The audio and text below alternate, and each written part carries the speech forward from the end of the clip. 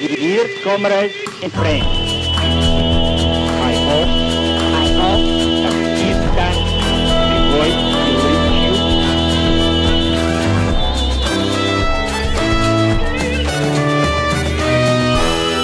Hello, my name is Ros Ward and you're listening to Red Flag Radio. We record the show on Indigenous land that was stolen and never ceded, that always was and always will be Aboriginal land. And we want to send our solidarity to Indigenous people and show our solidarity whenever we can with their ongoing struggles for justice. We fundraise for the show on Patreon, patreon.com/Red Flag Radio podcast. And today I would like to give a special shout out to all of the people who contribute to our Patreon. We do really appreciate and value you. And I know we may not do as much as other Patreon accounts to give you all sorts of free gifts and merchandise and whatever, but we're quite busy trying to make the show and make the content as good as possible. So we hope you appreciate it and know that you are in our minds as we make the show. And if anyone else wants to join in on Patreon, please do so. I'm also going to add to the show notes for this episode a donor box account, which it gives you the opportunity, if you don't feel in the financial position to be able to give any ongoing contributions, you can give us a one-off donation, and that helps us to put on the podcast, and also with the types of activism that you hear about on the podcast and the types of activists that you hear on the podcast, because we're very proud to have on Red Flag Radio people who are not just historians of the struggle, but people who continue to be active, and our guest today is no exception to that. Veteran socialist activist and historian and our comrade Liz Ross, the author of 3 books, and her latest book just published is called Stuff the Accord, Pay Up, Workers' Resistance to the ALP-ACTU Accord, and is available, of course, in the bookshop, Red Flag bookshop, shop.redflag.org.au. And it's just out, and I know a bunch of people have been avidly reading it and catching up with it. It's a book that's much anticipated because I think it sort of it outlines a bunch of the hidden history of resistance to the Accord, and actually talking about that today in the crisis that we're facing and the role of the trade unions. I think it's more topical than ever to know that this Accord that we're going to be talking about today was not just accepted by rank and file workers. And so we're going to be talking about those struggles. So it's fantastic to have you on Red Flag Radio, Liz. Let's begin with some of that context then for the Accord. There might be people who are sort of familiar with it, but perhaps having a bit of a summary of the 1970s and the period leading up to kind of understand why this Accord was put in place. You've got to understand a bit of that history. So we had Whitlam elected Labor government in 1972.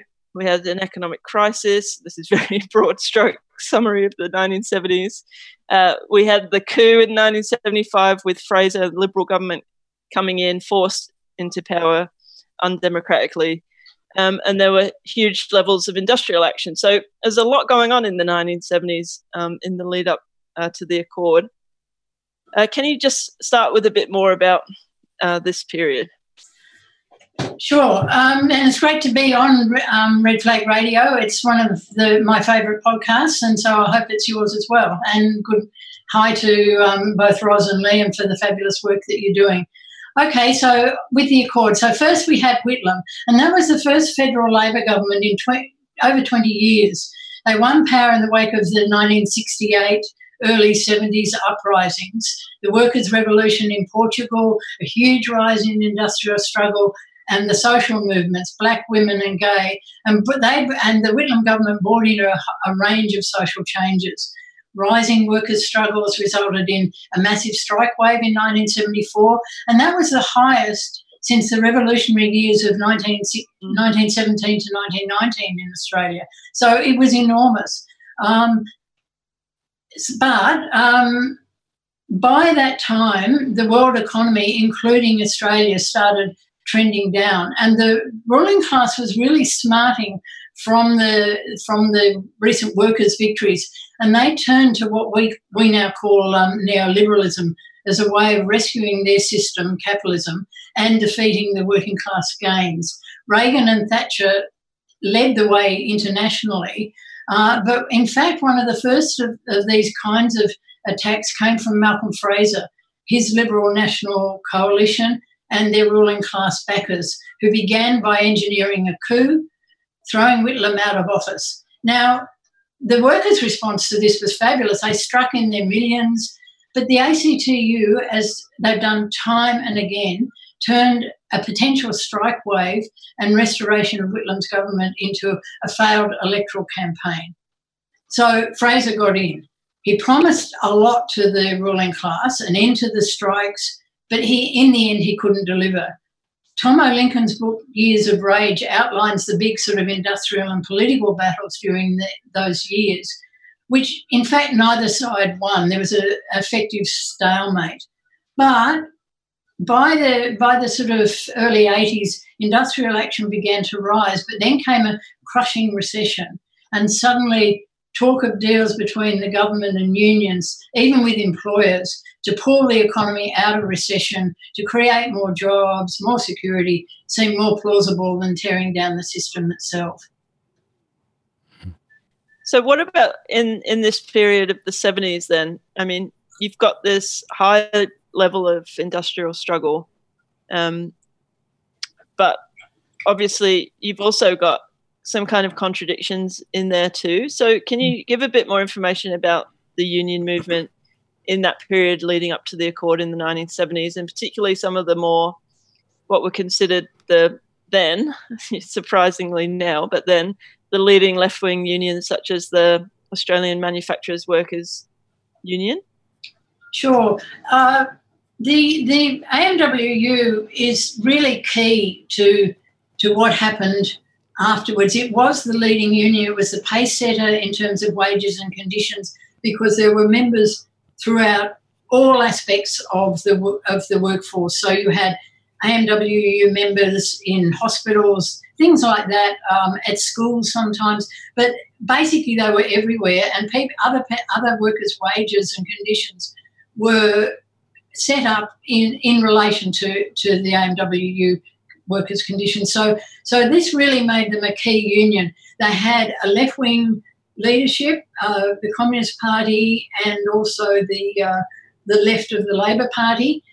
But this also put them in the position where, as the left started to retreat, to look more to reform than revolution and class collaboration rather than class war, what you saw was the AMWU, backed by the ACTU, were bringing out things like the People's Budget, and then a series of very luridly illustrated pamphlets: Australia Uprooted, Australia Ripped Off, Australia on the Rack, Australia on the Brink, all creating doom and gloom, but, with the solution being cooperation with the ruling class. So, and they looked at other countries like the UK, Austria, Sweden, where these kinds of class collaborationists, what were called social contracts, were made between the employers, the unions and government.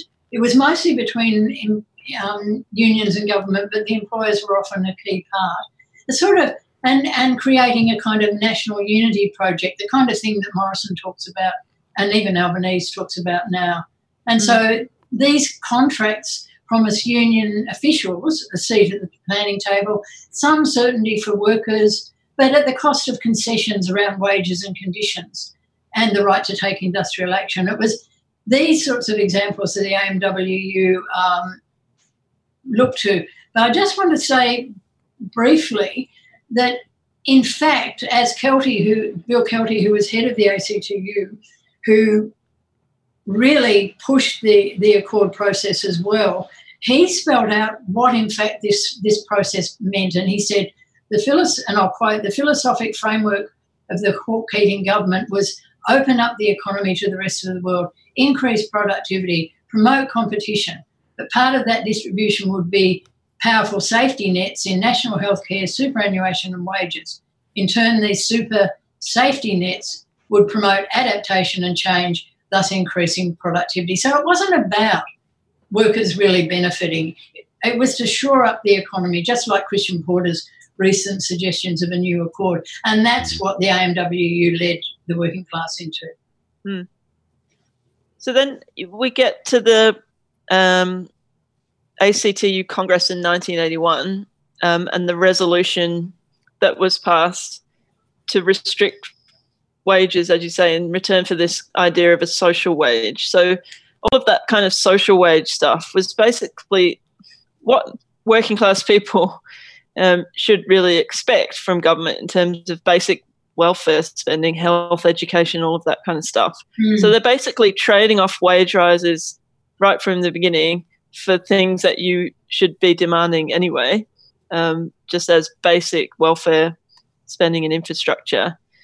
So sort of where was the drive for all of this coming from? I know there's all of the economic factors, but then you've got people like Laurie Carmichael from the AMWU, who's supposed to be a communist. Like, how was this allowed to happen from the perspective of the trade union leadership? Well, yeah, like I said earlier, basically it was about the shift in politics of this union leadership. It was the shift from any sort of revolutionary or really any left-wing kind of idea about what to do, what how to stand up for workers themselves that really was behind all of this. And it really was about having a seat at the table, because the Accord promised all sorts of things. It promised union officials being part of these boards that looked at restructuring the waterfront, restructuring the steel industry, doing all of that sort of stuff, playing a so-called key role in the economy. And this was a prize, a glittering prize for the union officials in a way that standing up for their membership wasn't. And it also, they were won over to the idea that really class collaboration was the way forward. And so when the Accord was sold, it was never sold as, you've got to give up your wages and conditions. It was sold with things like, the wording was you would maintain and improve wages over time. Now, over time meant sometime never, in fact. But that never was explained.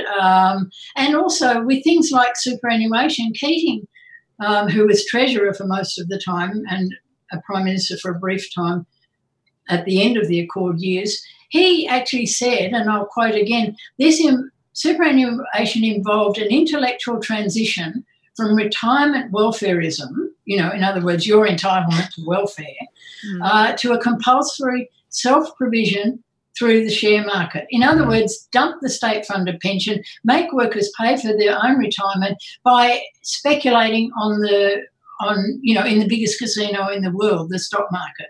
So really, that's what the sort of thing that they said. And I think this is where, as well, this whole class collaboration is pushed by the union officials at the time fits in very well with the direction that union officials are taking at the moment.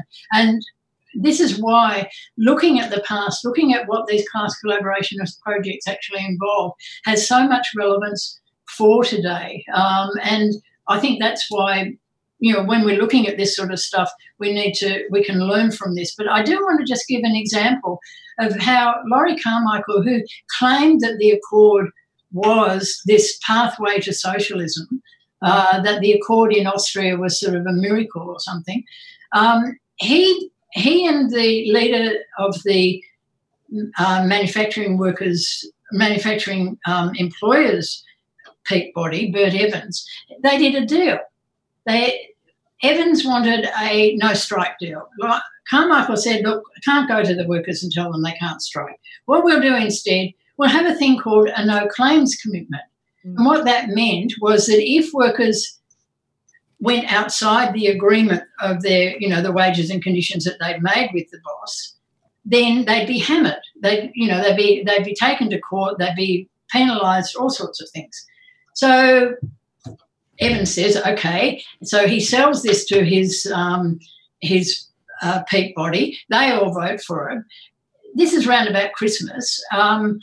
He goes away at Christmas time, comes back, and there's 3 or 4 disputes. So he rings Carmichael up and says, hey, we got some problems here. Carmichael says, don't worry, forget it. And what Carmichael did, he went back to his members and he said to them, you bastards voted for this, you're going to do it, drop it. In other words, drop the no extra claims.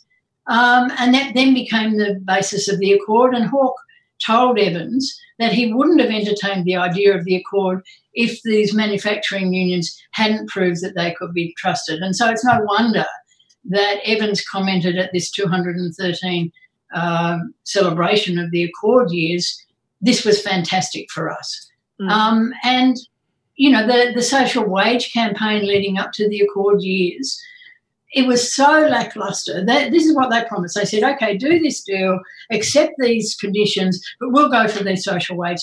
It was completely useless, and it turned into, as happens so many times, an electoral campaign supporting Labor and the new Accord. So, so that's where it led. It led to total reformism, total sellout, and the union officials policing their members on behalf of the bosses. Yeah. Our comrades across the world. It's remarkable, really, and how much the bosses just couldn't believe their luck with the Accord and with the Labor government in the 1980s. When around the world what you're seeing is neoliberalism being driven home by the people you would expect, the Margaret Thatchers, Ronald Reagans, the class war warriors are smashing the unions. Well, in Australia, what do we have? We have the Labor Party smashing the unions hand in hand with people who call themselves communists. And it's a lot easier, actually, to do it that way, which is why I think it's so important, as you said, to learn these lessons. And some of that jargon and that rhetoric is very familiar to me and Liam, listening to this story and thinking about what the leadership of the NTEU are trying to sell people, a national jobs protection framework. I mean, that could be a line taken out of the Accord that will protect your jobs if you take a wage cut, if you say you won't have industrial action, if you won't, if you'll give up some of your conditions, and we'll promise you can have them back later, But open-ended again. Are you completely stupid? We have read history. And also that language about... And to say...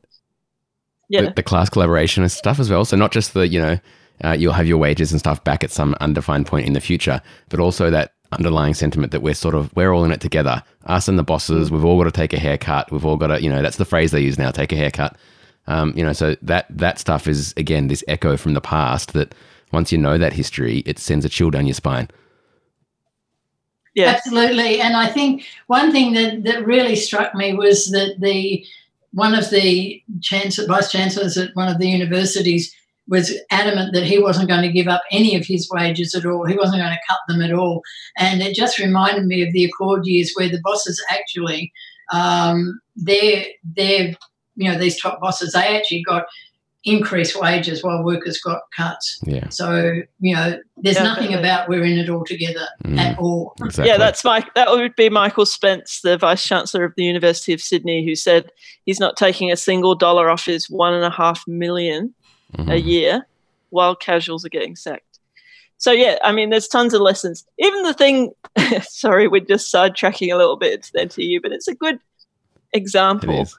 That they're saying as well that one of the advantages of this national jobs protection framework would be that there are expert panels set up in every university to decide sort of who gets sacked and which conditions get cut, which is exactly the same thing as you're saying that about in the Accord years, that these union leaders wanted to be on the expert panel. They wanted to be in a meeting, with the Minister of Industry or whatever they would call it, seat at the table, as Jerem would say, their shiny shoes, under the table with the bosses, and then who cares about the workers at that point, Absolutely. Well, it reminds me of the waterfront in Industry Reform Authority, and the unions were on that, and basically it meant a massive cut to the workforce on the docks. It went from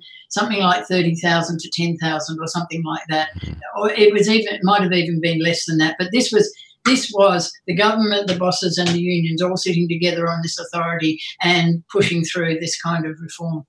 Yeah. So, I mean, what you've written about in your book is basically a bit of an antidote to the idea that people just went along with this, because I think that's the case now. And I'm sure, you know, if Sally McManus was asked about what she means by a new accord, she would say, well, people liked it. People went along with it. You know, it was good for the workers. And in the end, it's got to be better than getting into fights all of the time. And surely we can come to agreement. So your book's called Stuff the Accord. And it was clear you haven't just said that. That was a slogan from the time, although I'm sure we all think it. But where does that come from? And can you tell us a bit about some of the campaigns that were waged against the Accord? Okay, well, Stuff the Accord was something that myself and a few others came up with. We got a badge from our union saying the Accord says pay up. So we thought, well, the Accord actually doesn't say that. And we thought, well, the real thing is stuff the Accord, just pay up, you know. So we altered some of our badges to indicate that we didn't actually agree with what the unions were saying. And that was the case all the way through. Sorry, Liz, where were you working then at the time? Oh, I was working at what's now called Centrelink. And we had a massive number of disputes with the government over staffing, over new technology, over wages, over and over and over again, right through to the end of the Accord years. So even though it was the government that was our employer, there was much more, at least amongst people in my department, much more of a sense of sort of they are still even though people voted for them, they still saw them as the boss and somebody that they needed to fight against. And in the end, we needed to fight against the union officials as well, because the union officials in the major union in the public sector were on board with the Accord. The other union, which were clerical assistants, they actually opposed the Accord, and that was a bit of an inspiration to us as well. And they had meetings, but in the end, they didn't have the strength to fight against the Accord on their own, which was the fate of a number of unions. But in the federal public sector, we had a range of really inspiring disputes in the Centrelink, in the main offices there, and also because we haven't got a lot of time, and there is some information about that. There's a wonderful sort of story about enterprise bargaining, which takes you to the end of the Accord and the final sort of blow against workers, and that is to divide what were previously like sector-wide campaigns over wages and conditions, to divide it up into all sorts of individual departments, individual workplaces, individual factories, all of that, setting everybody against each other and becoming weaker in the process. And so enterprise bargaining meant that you just as a department, instead of across the whole sector, had to go and bargain for a wage increase. And it was incredibly unpopular. They tried and tried and tried to push it through in the between 93 and 96, and even by 94, after a year of trying to do this, or 2 years actually, because it started in 92, they got about 3 departments who'd actually agreed to some sort of deal. And I just want some lovely little story here about in Centrelink, one of the workplace delegates, the union came to this department and said, okay, this is what your EBA is going to be, and so it's going to be things like Saturday, public holiday, morning openings on ordinary time with the morning off during the week, more rigid sort of flex time thing, and more management-initiated part-time and temporary jobs. And there was also, joint union management approach to absenteeism, expansion of competency training, assessment and pay, blah, blah, blah, blah. And, you know, and there was quite clear that a whole lot of management had clear cost-cutting things. So in exchange for this, workers were going to get 1% pay rise and 2% about a year later. And at that stage, there'd been at least 2 years without any wage rise at all. So it was rejected out of hand. And the union sort of went round then to talk to people, and they nominated people called pay activists, you know, delegates who were meant to be involved. And so most of the delegates were nominally pay activists. So one bloke remembered and he said, I don't think I did anything different. And he said, I certainly didn't stand up with a red nose on my face, which was suggested by one union official. I think it was a symbol of their dithering because they really didn't know what to do. And then another commented that the union call for volunteers was really an attempt at casting their net wide enough so that they might get a few suckers in to do their dirty work.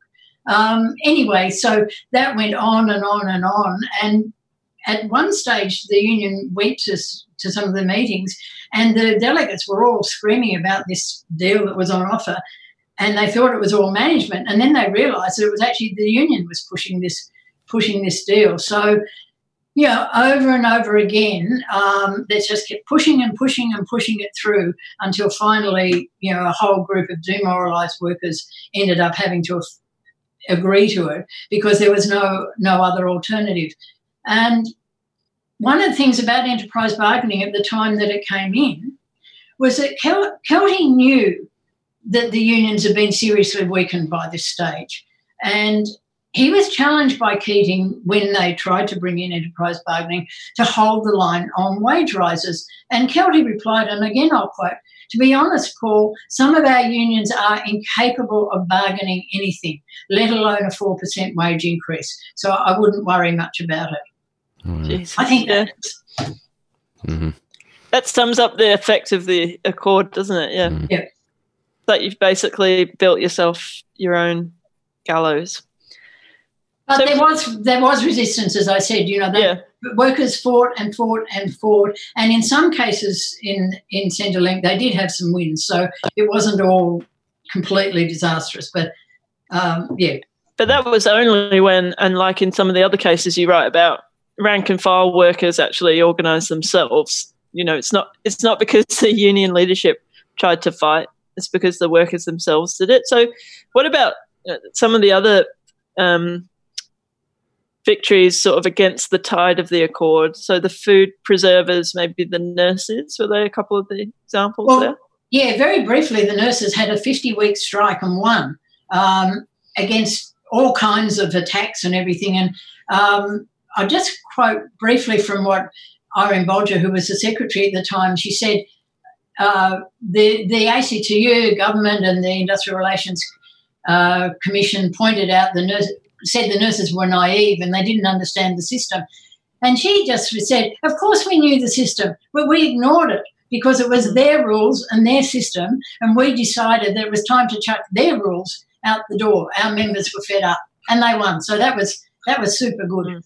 But the food preservers, again, a female-dominated area of the manufacturing industry, and they had at a Heinz factory, a Plumrose factory, Rosella Lipton, they put on bans to try and get wage rises, and in some cases they went out for 11 weeks. They got massive support from the truck drivers, from a whole range of other unions who, you know, people who wouldn't cross the picket lines, people who would go and stand by them on the picket lines. And while they, in one particular case, they were forced to concede some of their demands, when they went back, the management at the factory paid a special allowance soon afterwards, so they actually won their pay rise. The Industrial Relations Minister, Ralph Willis, called the union selfish, etc., etc. They Hawke instructed the Centrelink not to pay workers and their dependents unemployment benefits. They tried to get them excluded from the September national wage rise, and they tried to rush through legislation to cancel the union's award. And that would have been worse than deregistration because they would have been left with no protection at all. Anyway, they won.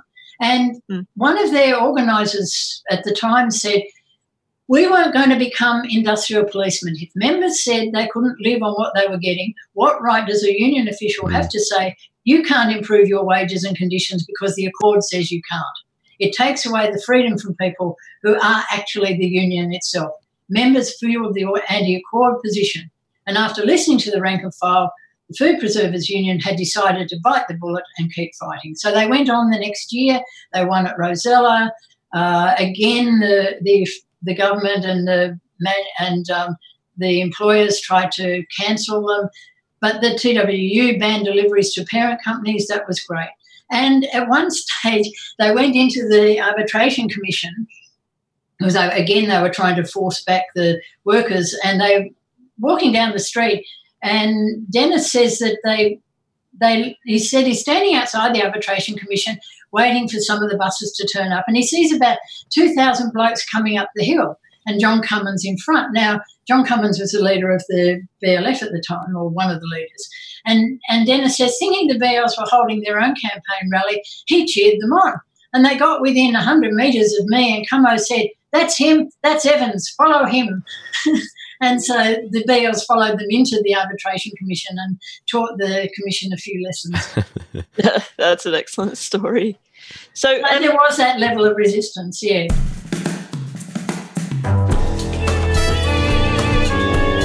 The way of the revolution has genuine marked. What was happening with the builders' labourers in this period then?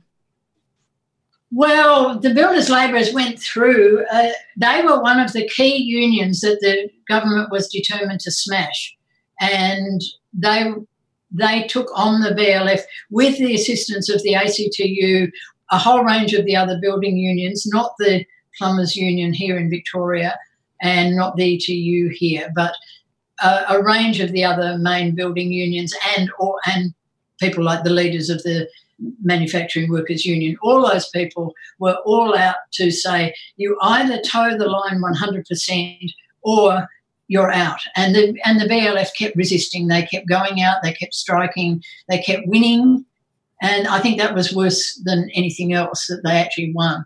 And so the government decided they'd run a whole series of campaigns against the leadership of the union, claiming that they were corrupt, all of that Sounds sort familiar. of thing. The kind of shaming that they do of any left-wing official if to try and demoralise the union, create a rift with everybody else. And you still hear people saying that Gallagher was corrupt, for example, one of the leaders of the union. So, they had this whole process. And when I actually interviewed Kelty for my book, and he said he did not regret what they did to the BLF.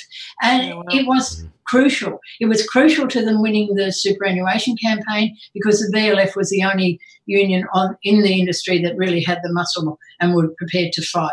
And the ACT used them to get superannuation and then dumped them and basically went after them and smashed them.